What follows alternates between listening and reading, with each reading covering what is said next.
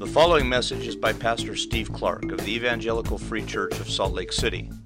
More information is available at our website, www.slcevfree.org.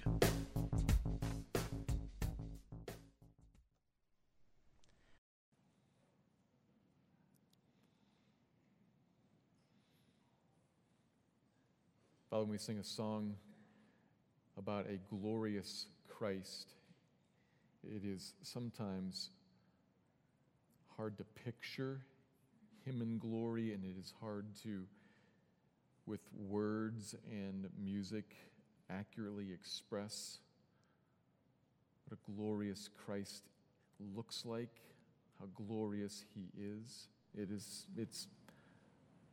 sometimes a bit of a disconnect for us. But we declare with voice and in prayer, in song and now in more reserved speech, we say, he is glorious, and you have sent him, and for him we say thank you. And I ask, Lord, that as we open up your word and look at him again today, that you would show us something of his glory, that you would show us in a way that resonates with us, that moves beyond mere intellectual understanding. We can't skip that, but we want to go beyond that so that we know facts and truth, but then are moved by what is factual and true, and so therefore see his glory. We can communicate well enough in English to get facts across and get facts in, but we can't see unless you open our eyes. And so we ask you, Father, would you commission the Spirit to show us the Son? Show us him in some sweet mercy and some sweet grace today, and in some power today. We make this passage clear to us. Will you clear from the room, from our minds, distraction, whether it be something tangible like noise and temperature and health and sickness, or something spiritual, whether it be sin that weighs down on us or spiritual attack that would seek to keep Christ hidden. We have an enemy, Lord, who knows that to see Jesus is good for us, and he doesn't want that. So will you clear away all distractions, Spirit of God, and will you allow us to hear you speak to us, and will you then conform us more to Jesus, and by that change us, make us different, show us Christ, and make us different. So have your way with this word and with us. We are a sinful people. Will you forgive us? And will you grow us in holiness, in likeness of Jesus? We're thankful that you're committed to that. So we ask you to do it. And we pray that in Christ's name. Amen.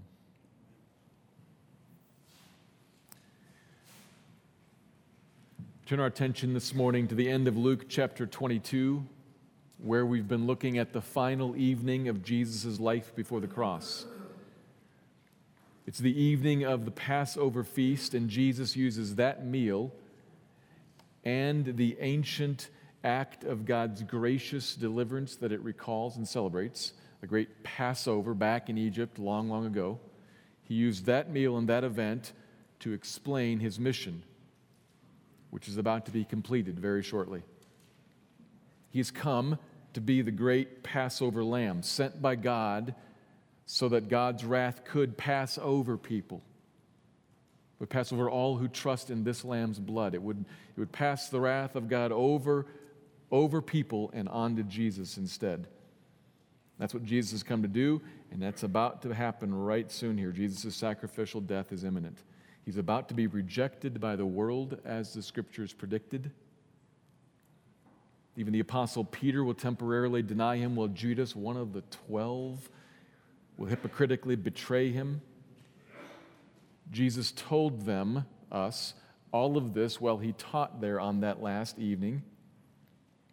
And then they went out of the city, out to the Mount of Olives, where he prayed, and then, like he said, was arrested. That's what we looked at last week. Jesus agonized in prayer because he's looking at what it means to bear the wrath of God. And as a man, it is agonizing to consider that. And so he wants there to be some other way. But he more wants God's way. So that's where he ends up. Not my will, but yours be done. If there's another way for your wrath to be passed over your people, let that be, but not my way, but your way. And then Judas in the crowd comes, revealing God's way. And so Jesus humbly, meekly surrendered to it, all the while being totally in control of it. He sees the hypocrisy in Judas and in the leaders. He sees Judas betraying him with a kiss of friendship. He sees the leaders come to arrest him secretly at night when no one will see. He points it out and calls them on it, but he didn't flee from it and didn't even stop it. In fact, he stops those who try to stop it. He stayed the hand of the one with the sword, striking the ear off, and then he healed the ear. He's in total control of this whole situation, not to protect himself, but to accomplish redemption. Seen pictured in how he heals the wounded ear, but the reason he's here is to assure that he gets arrested and gets to the cross for the redemption of people. That's what he's using his authority for, to redeem. He's running his own arrest in this way to accomplish redemption. Which brings us to our passage today. After arrest comes trial. And Jesus is still in control of that situation too. Let me read the passage. It's a lengthy one. It's the whole rest of the chapter. And I'm going to pass back through it to clarify just a couple of details before then pulling out two observations. So this is Luke chapter 22, verse 54, all the way through the end of the chapter. I'll read it and then point out a couple things.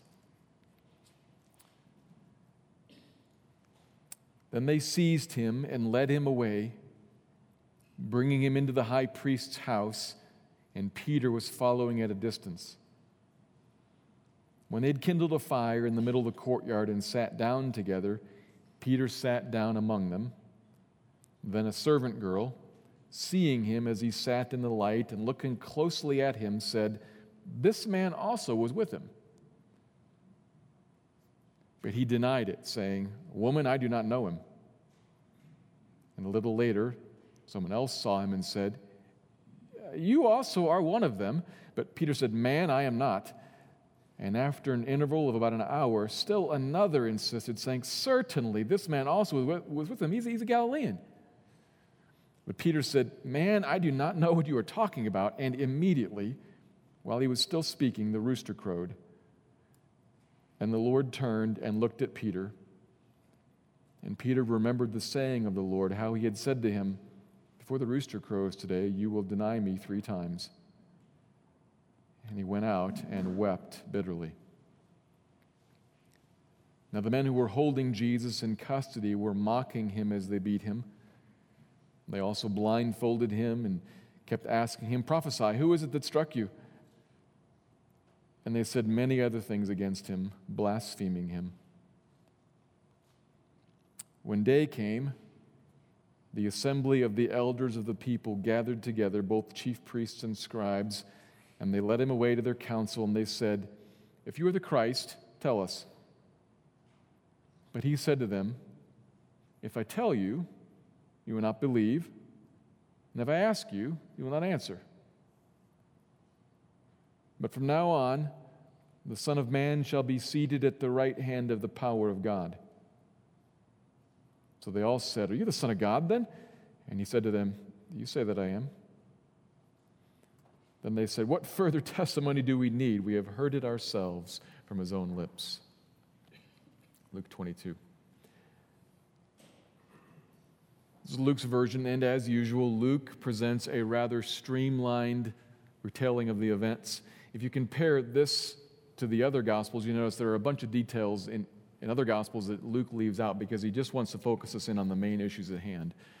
But maybe because we've all read the other accounts, a few words about the big picture are perhaps in order. The passage begins with Jesus being arrested and led back into the city to the house of the high priest. At this time, there were two men who were sometimes called high priest.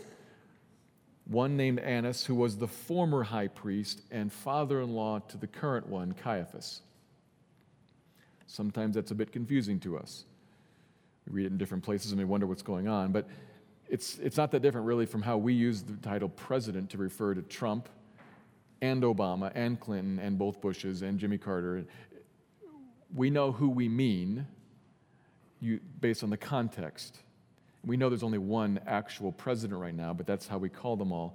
They understood, they carried on in the same way. They knew who they were talking about in their context, even if it's a bit confusing to us.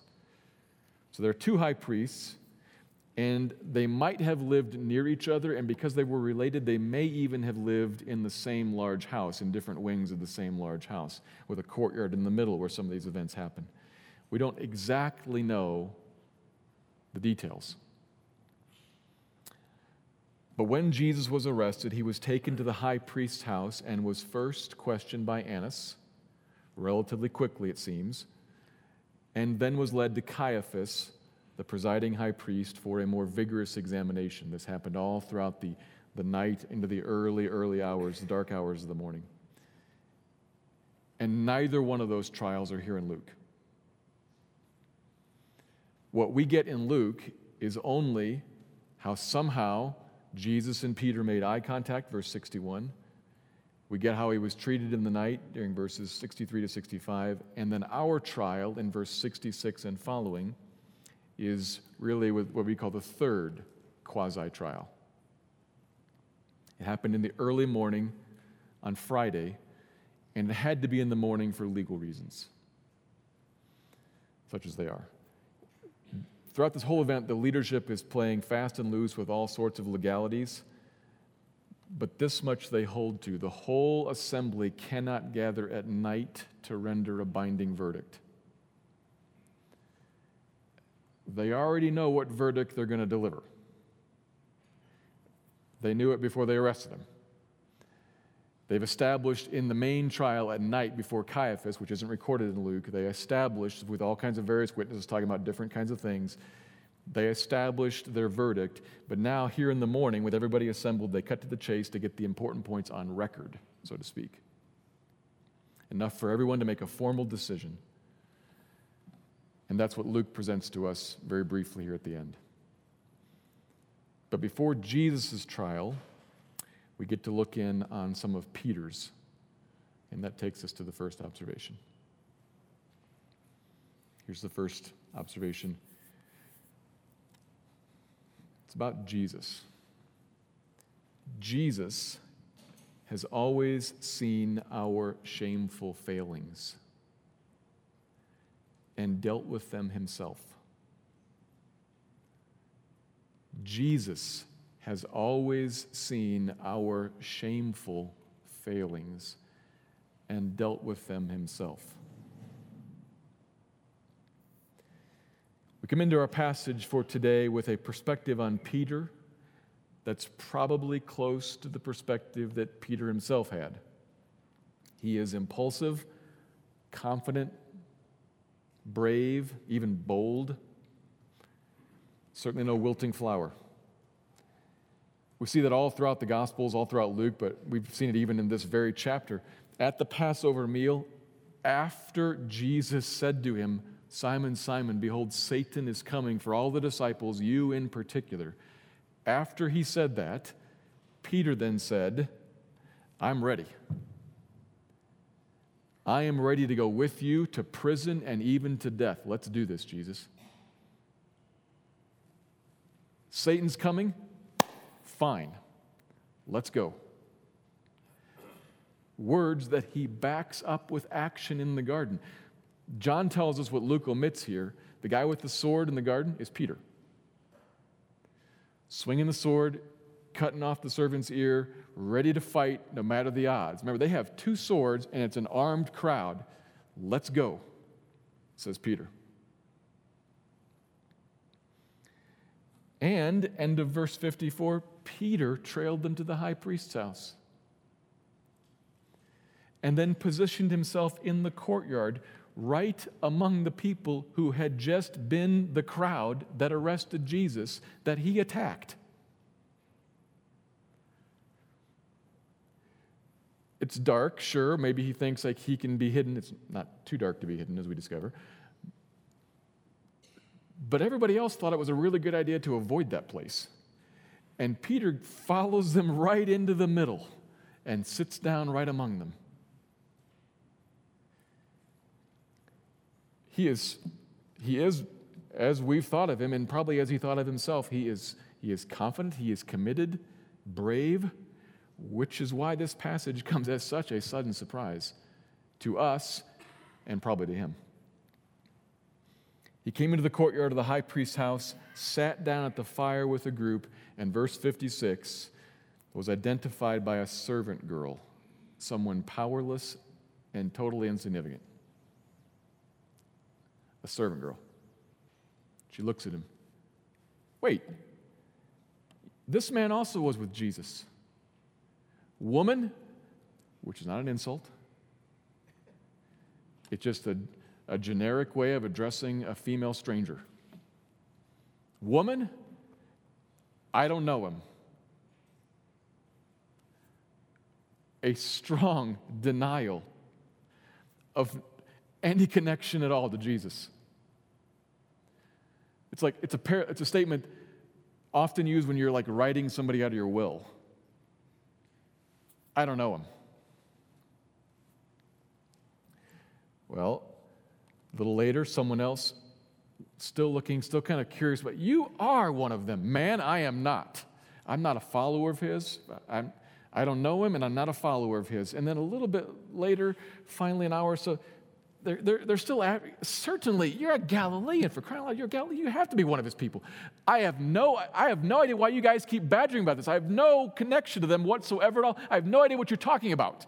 Why do you keep bringing this up? That's the craziest thing I've ever heard of. I have no idea what you're talking about. I don't know him. I'm not one of his followers. And frankly, I'm puzzled at what the whole conversation's about. Says Peter. It's an odd, increasing distancing of himself from Jesus, the one who was ready to go with him to prison and even death. Now, 12 hours later, has the opportunity to do that. Doesn't want anything to do with it. Doesn't know anything about it. Completely ignorant. His faith is crumbling right before our eyes. He's failing here in this moment of trial, and he doesn't see it yet, doesn't see what's going on yet. Everything's kind of racing downhill, and then the rooster crowed. And the Lord turned and looked at Peter. Maybe Jesus was being held somewhere where there was a line of sight to where Peter was, or maybe he was being led in transition from one place to another. But however it worked out in the providence of God, and isn't the providence of God fascinating here? However it worked out, I have no idea what you are talking about. The rooster crows and Jesus catches his eye. Ooh. Bing, bing, bing. Immediately, it says. And a compelling word is used here. Jesus looked upon him. Searchingly, knowingly looked at him. He'd known what was going on all along, and he sees right into Peter's heart. And then Peter came awake, and he realized what was going on all along, too. He remembered verses 31 to 34 from earlier, and Satan's coming for you. And though you don't think so, I mean, Peter at one point was so bold as to say, these other ones may abandon you, but not me. You don't think so, Peter. But you're going to turn. So when you've turned back, strengthen your brothers. Surely not me. I tell you, before the rooster crows 3 times, you would deny me.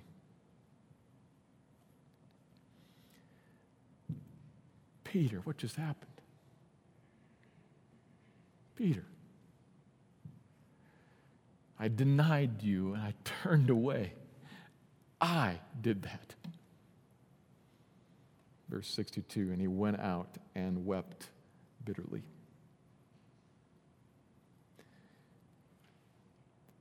Peter is not weeping just because Jesus is on trial. And he's not weeping just because he denied Jesus.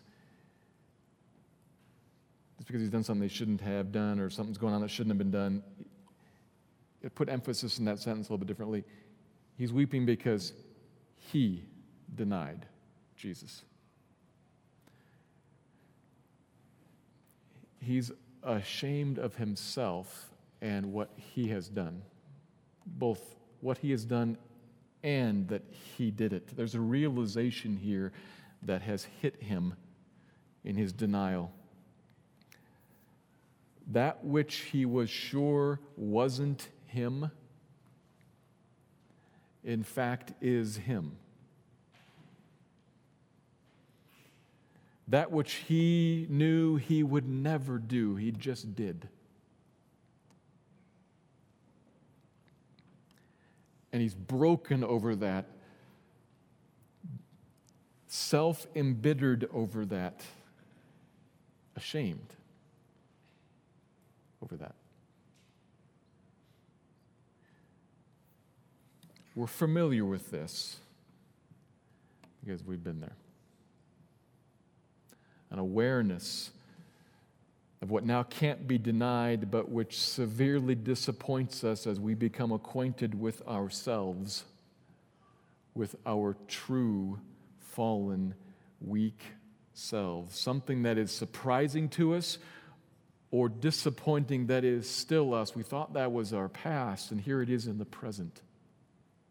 Again. I thought I was over that or past that, or I thought I would never be that or do that. And there it is.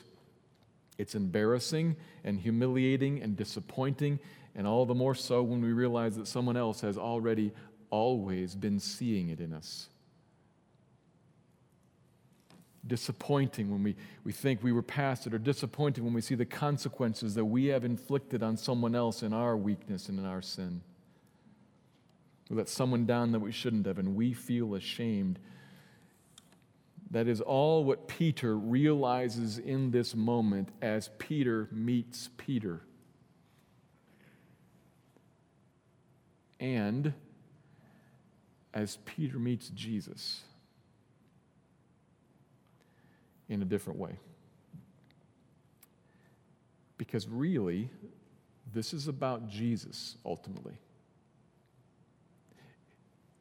It's about Peter. There's a whole bunch about Peter, Peter's activities there. It's about Peter, and it is here because we are to see that's human, that's me.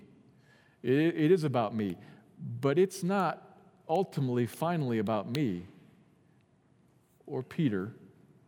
It's about Jesus. It's about Peter failing, but about how Jesus doesn't let go of him or of us who are like him. Jesus knows Peter's true nature. He knows our true selves, shameful and disappointing though it may be for us to meet ourselves. Jesus has always known the real you. Always. He knew what was going on with Peter. He knew it before it happened. And he's already committed himself. This is the sweet thing about this. He has already committed himself to, in his controlling power and authority, redeeming that you. That one.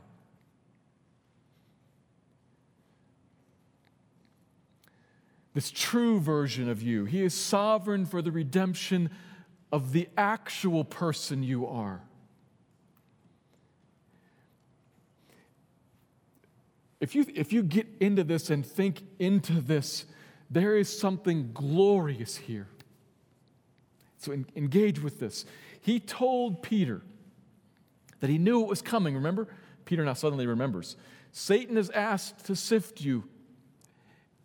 I know what that means. You don't really, but I know what that means, and I know who you are. You're a mere man. You are, in fact, a genuine believer, but you are a human believer, and you will fall. You will deny me, but I am engaged for you, and the Father will hear my prayer, and He will sustain you. He will keep you. He will preserve you in your faith and when you turn back. I know all of this, and I'm praying for you now. You don't know any of it yet, but I do. And I'm engaged to redeem you already. That's what he says to Peter. Peter doesn't get all that, though. Peter has a wrong view of himself. So he goes on to push back. I'm not going to do that. He doesn't really know himself. We tend also to have a wrong view of ourselves. We are certain, we are sure, we agree, yes, we are sinners. We agree with that. We tend to think of ourselves more highly than we ought. And if you need any evidence of that, any proof of that, how do you react when people poke you and point out what you've done wrong and point out your shortcomings and call you on sin? You bristle at it, right?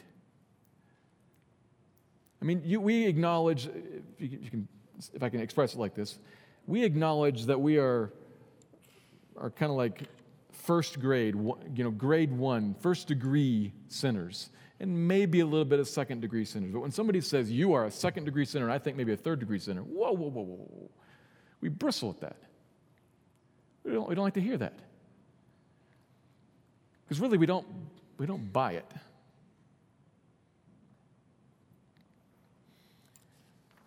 We tend to think a little more highly of ourselves, but to paraphrase, and I'm paraphrasing here, a Christian writer and counselor, paraphrasing what he said, the gospel is that you are far worse off than you realize.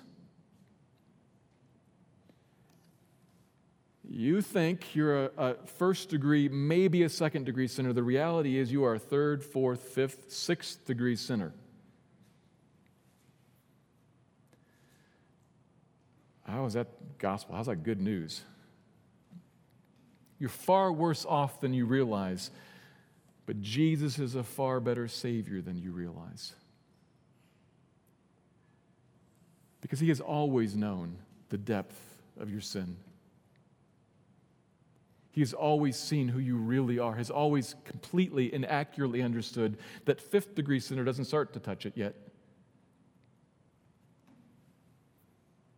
And He understands that even when we see some greater degree of our sin, some greater degree of our weakness and are ashamed of it, that at least half of that shame is actually still sin. Because I thought I was better than that. I thought I was better than that. And what I'm embarrassed about is not that I did it, but that I did it. He understands that too. Man, Steve, you're bringing on all this. You're a sinner. You're a worse sinner than you realize. Do you realize why I'm saying that? Please track with this. Do you realize why I'm saying this? This is not about you. This is about Jesus. Peter's crushed in the moment. I did what? The point of the whole story is that Jesus saw it beforehand and is there bound up in the courtyard because of it, on purpose. Because that, Peter, that's the you that I'm saving.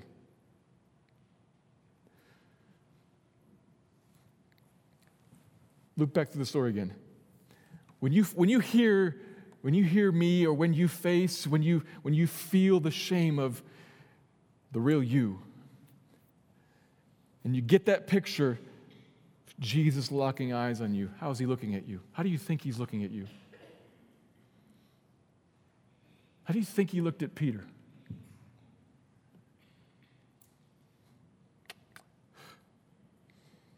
Like that? I told you so? There you go again. You too? Is that how you looked at Him? Is that how you think He looks at you? Is that what you feel when somebody pokes at you, or when when I even say you're a 4th or 5th degree sinner or worse? Is that how you feel it? When his eye falls on you, when you're faced with yourself, disgust, disdain, exasperation, what is it? Well, I think we need to bring the gospel into this moment and rethink that. A phrase I would put on it is maybe, what's in Jesus' eye? Costly love. Maybe sacrificial love. Costly, sacrificial, costly, because in that moment, what you're feeling, what you're seeing, what you're engaging with him over is the reason that he is about to be shamed. It's not immaterial. It's not nothing. It's the reason that he is about to be called a transgressor and accused of sin and pronounced worthy of death, not just by men, but by heaven itself. So it's serious. It's costly. But it must be costly love, sacrificial love, because in those eyes also is a determination. I'm here to go through this for that because I want you. I want God's wrath removed off of you. Now, we're dealing with now some new awareness on your part of what that means, but I want you. I want the Father's honor in your life. I want you redeemed and made whole and new and right. And so, by my own will and by my own power, I'm standing here. I'm not captured by them. I surrendered to them. For this, in costly love. He is a willing sacrifice in charge of all of this, every single bit of it, willingly embracing it, not begrudging, not fed up with it.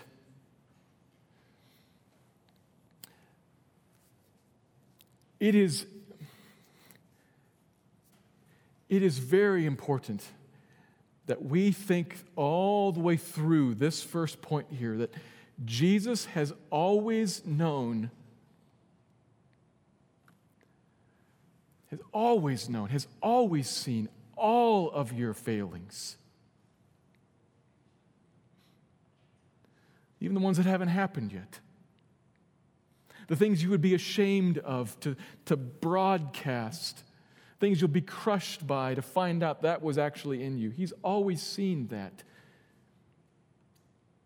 And that's what he's committed himself to redeem. That you. Here is a wider, longer, higher, deeper sacrificial love maybe than you've known before. It is a glorious thing to have a Savior from first-degree sin. It is a double glorious thing to have a Savior from. And that's who he is. He is never shocked, appalled, surprised when we discover ourselves. When we're grieved, we did that again.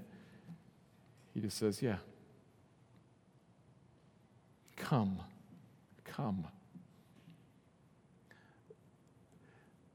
That should be freedom to you.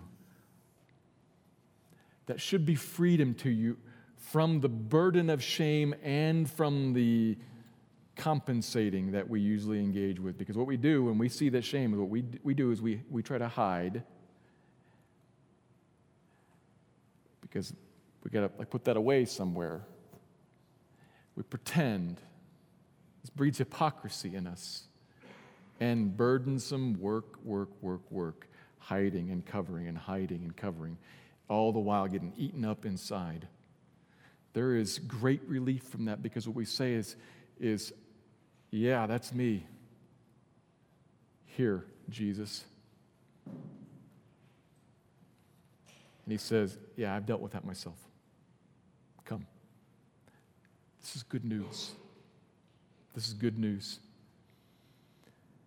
Jesus has always known the fullness, the whole extent of our failings, and has dealt with them himself in costly love.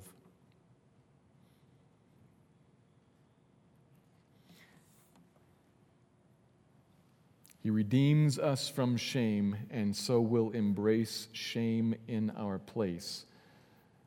And that brings us to the next point.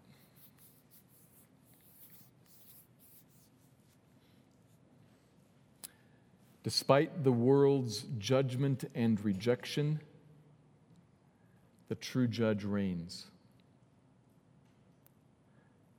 Despite the world's judgment and rejection, the true judge reigns.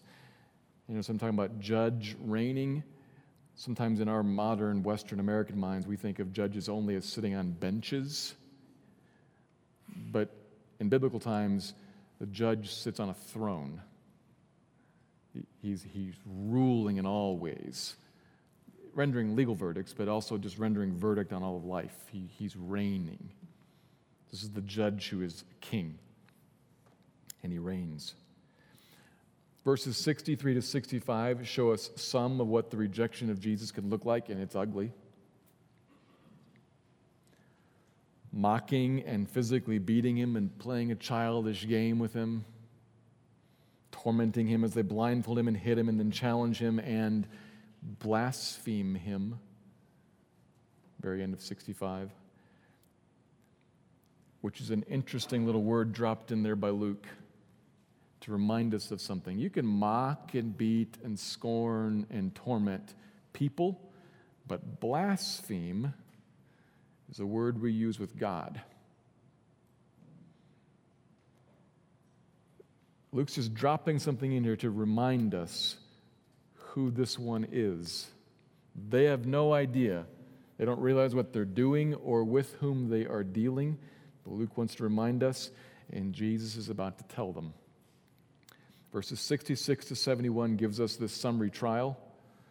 The authorities are gathered, and now, so for the record, they question him. "If you are the Christ, tell us."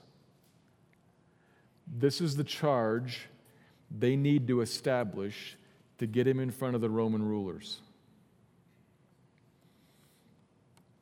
Pilate would see these kinds of cases in the morning, so they got to get this done by morning, and they're on a time clock, so they ask him, just, "If you're the Christ, tell us. We want to get you on record claiming to be the Messiah, the rightful king of Israel." That's what will trigger Rome's wrath. They'll see you as a rival king, contrary to Roman rule, contrary to Caesar. So, are you or not? Tell us. And Jesus' answer is perfect in what it accomplishes. He's on trial, but listen to his control here. But he said to them, "Am I the Christ? Well, if I tell you, you will not believe." So we've been down this road. I've been telling you for the whole book of Luke. I've been saying it. I've been showing it. The blind see, the lame walk. The dead live. I've been saying it, and they know he's been saying it, which is why they think they can get him to say it again. If I tell you, you won't believe, because you are different than Peter, wavering in fear. They are hard-hearted, resistant. We know, but we don't want to know. We will not consider that.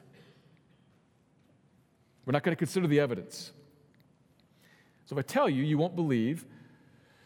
And if I ask you, you won't answer, because we've done that too. Remember, he asked them to consider, what about John the Baptist? When John the Baptist identified me and said, "I'm the one whose sandals he's not worthy to untie," what about John's testimony? Remember we talked about that, and what was your answer? No comment. So if I tell you, you won't believe, and if I ask you, you won't answer. So what's Jesus saying? This is all sham. He's on trial, but he's judging them.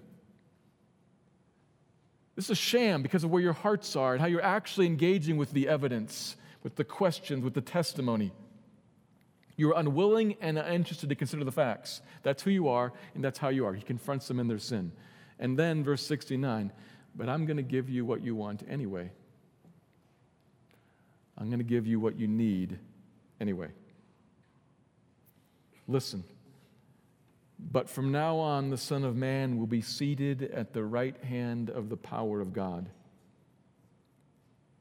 He called himself the Son of Man again, making clear connection to the Messiah of the Old Testament, like in Daniel 7. Where the Son of Man comes into the presence of the Ancient of Days and is given dominion over all. We looked at this before. So in effect, he says, am I the Christ? Yes, I am. And then he says so much more.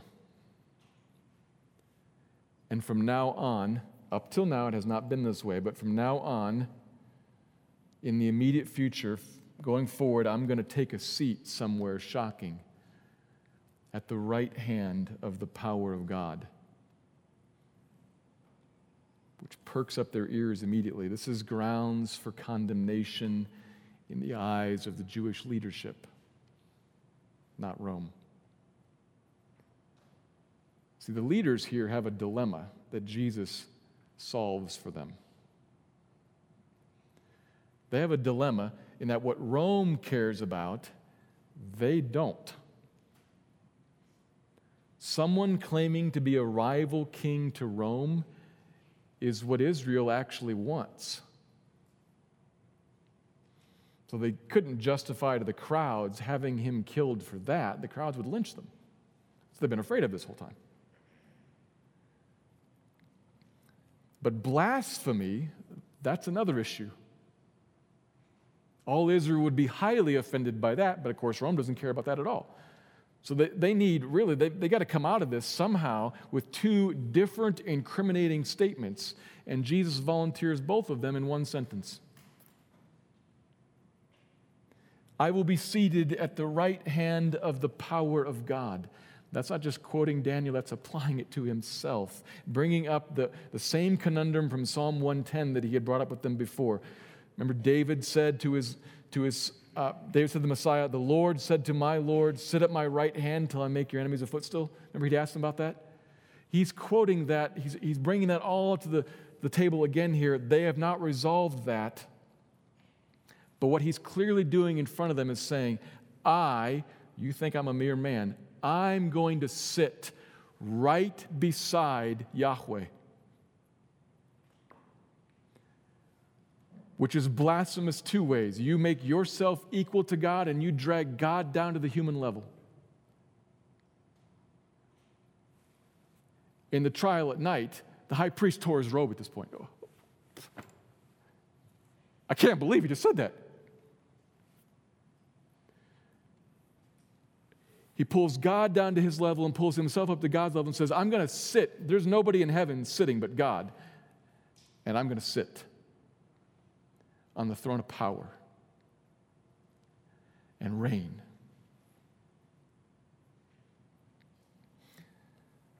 I'm the Lord, and I will reign from the throne. Are you the Son of God then? They heard his claim, and his response, you say that I am. It's a curious avoidance. It kind of puts the onus back on them. It's not a denial. You'd expect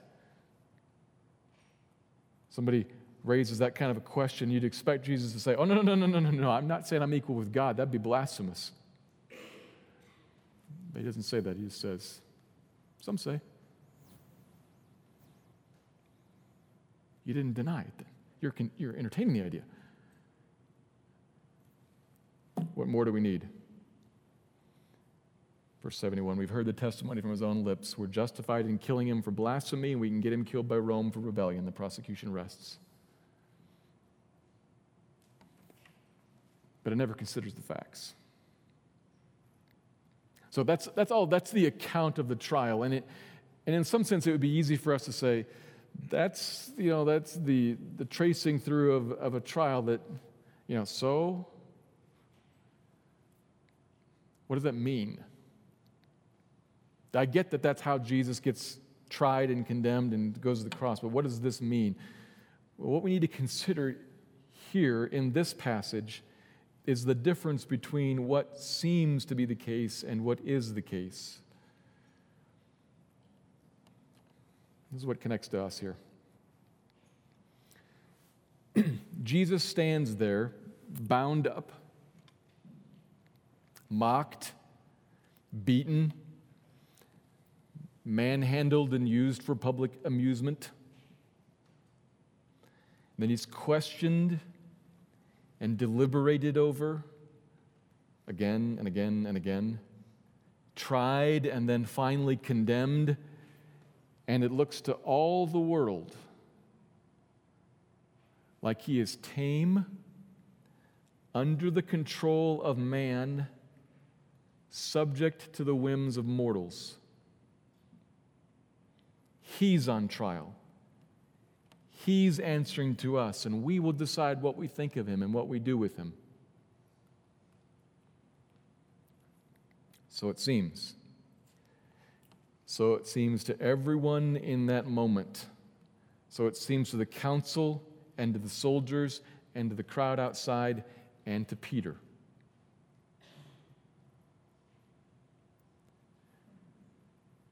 Jesus is bound and Jesus is being evaluated and Jesus is being judged, and to follow him is now highly problematic. I don't even know him. That's what it seems like to everybody with eyes to see.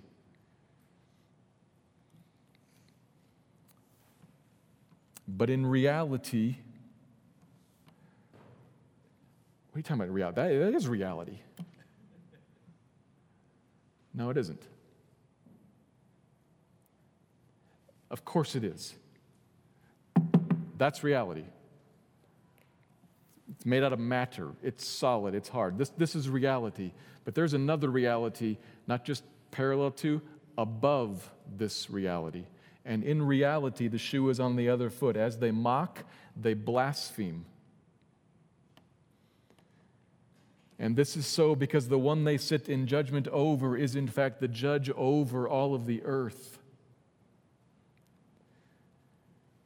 And he is headed to, and at this point now is seated at, has arrived at, and is seated on the throne of all power and authority in heaven, reigning right now. That's reality. I can't see that. True. But can you see it? You must see it. And God, open our eyes and help us to see the reality that is above this reality. This is what we have to think about and to know and to reckon with and trust in right now. We can look at the trial and we see Jesus controlling it, ironically making sure that he gets convicted. We see this, we reckon that, but we don't see it today. May God open your eyes and enable you to see. This means that Jesus sits on the throne and reigns over every aspect of every moment for every person's life in every state and continent on the globe. Everywhere. From now on, you will see me. Can you see him? You will see me seated at the right hand of power. And in heaven right now, the voice of heaven says, I have enthroned my son on Zion, and the nations may rage against him. And I just laugh because it's ridiculous. This one reigns.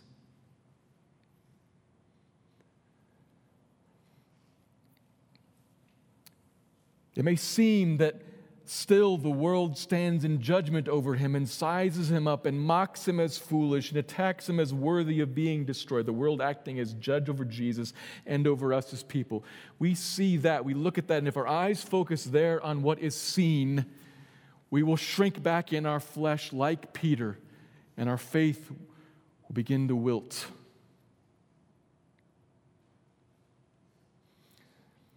But what God has committed himself to do, what Jesus has committed himself to do as he prays for us in our trials, is to cry out to the Father, Father, by your Spirit, will you open their eyes and enable them to see me, the glorious Christ, enthroned in heaven and reigning. Indeed, I am letting darkness have its hour. Yes.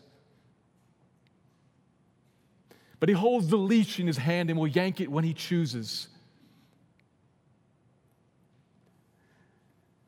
There is a certain moment coming when Christ will bring all of the world to heel under his authority.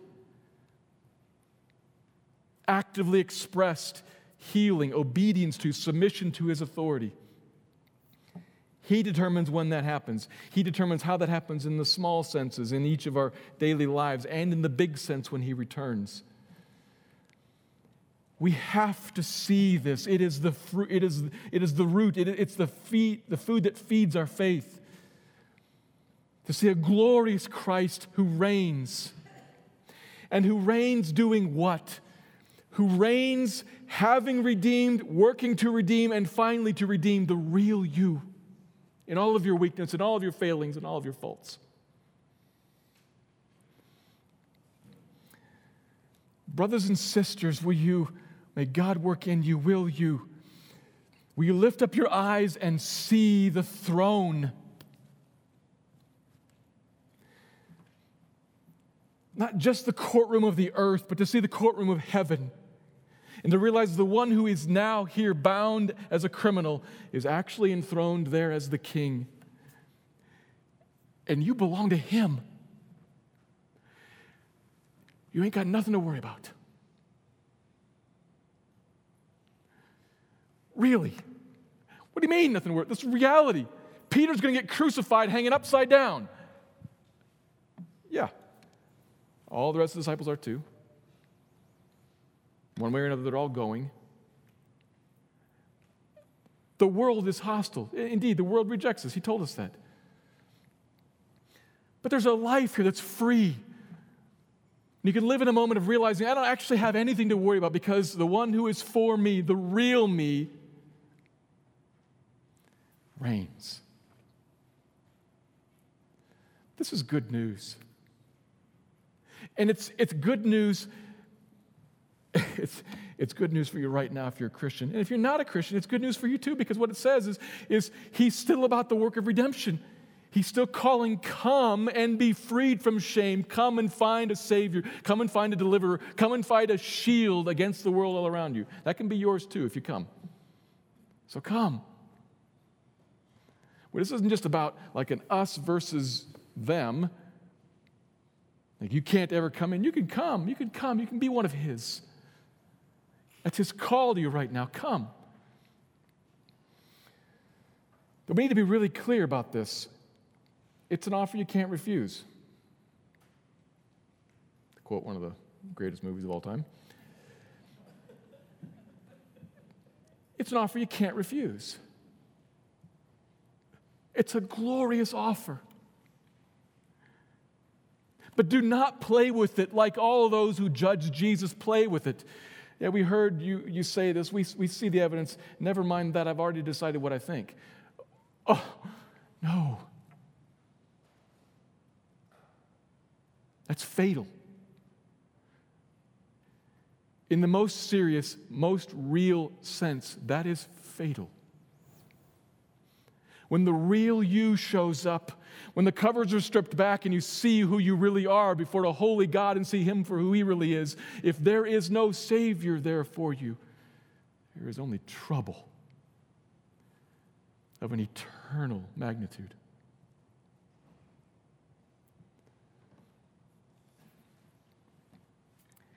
Here is a Jesus who is almighty, who controls all of destiny, and who uses that might to assure redemption even of people like Peter and like us.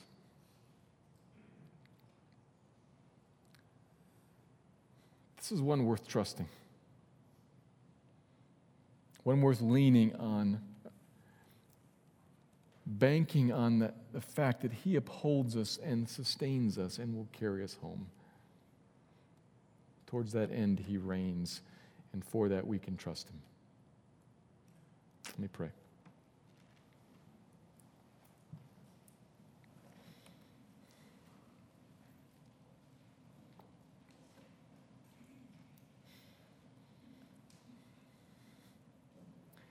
there is a great freedom, Father, in the release. The way I think of it is the freedom to be honest with myself about who I really am. And to see you standing there still. You don't glibly dismiss who we really are, but you love us through it. And for that fallen one, you came in grace and in mercy to save. There is a great freedom in walking through that in the moments of shame and disappointment. So, Father, will you take your people here, and will you invite those who are not yet your people? Will you invite them to this hope? And those who are yours, will you take them through this hope and cause them to walk through it?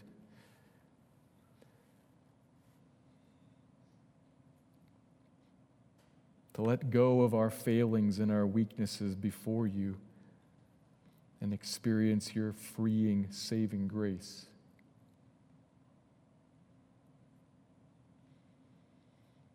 Walk your people through that, please, Lord.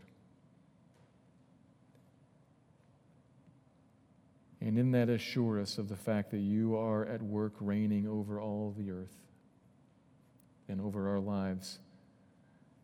That we'll never sin ourselves out of your presence. We'll never sin ourselves out from underneath of your cover. Because you are God and you are for us. Give us eyes to see you seated and reigning.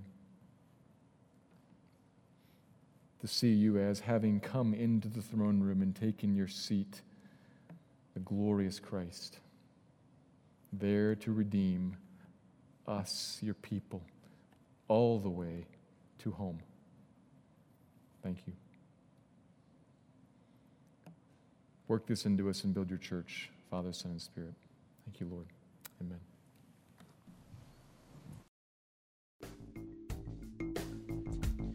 Thank you for listening to this message by Pastor Steve Clark of the Evangelical Free Church of Salt Lake City in Salt Lake City, Utah. Feel free to make copies of this message to give to others, but please do not charge for these copies or alter the content in any way without permission. We invite you to visit our website at www.slcevfree.org or call us directly at area code 801-943-0091. Our mailing address is Evangelical Free Church of Salt Lake City, 6515 South Lion Lane, Salt Lake City, Utah, 84121.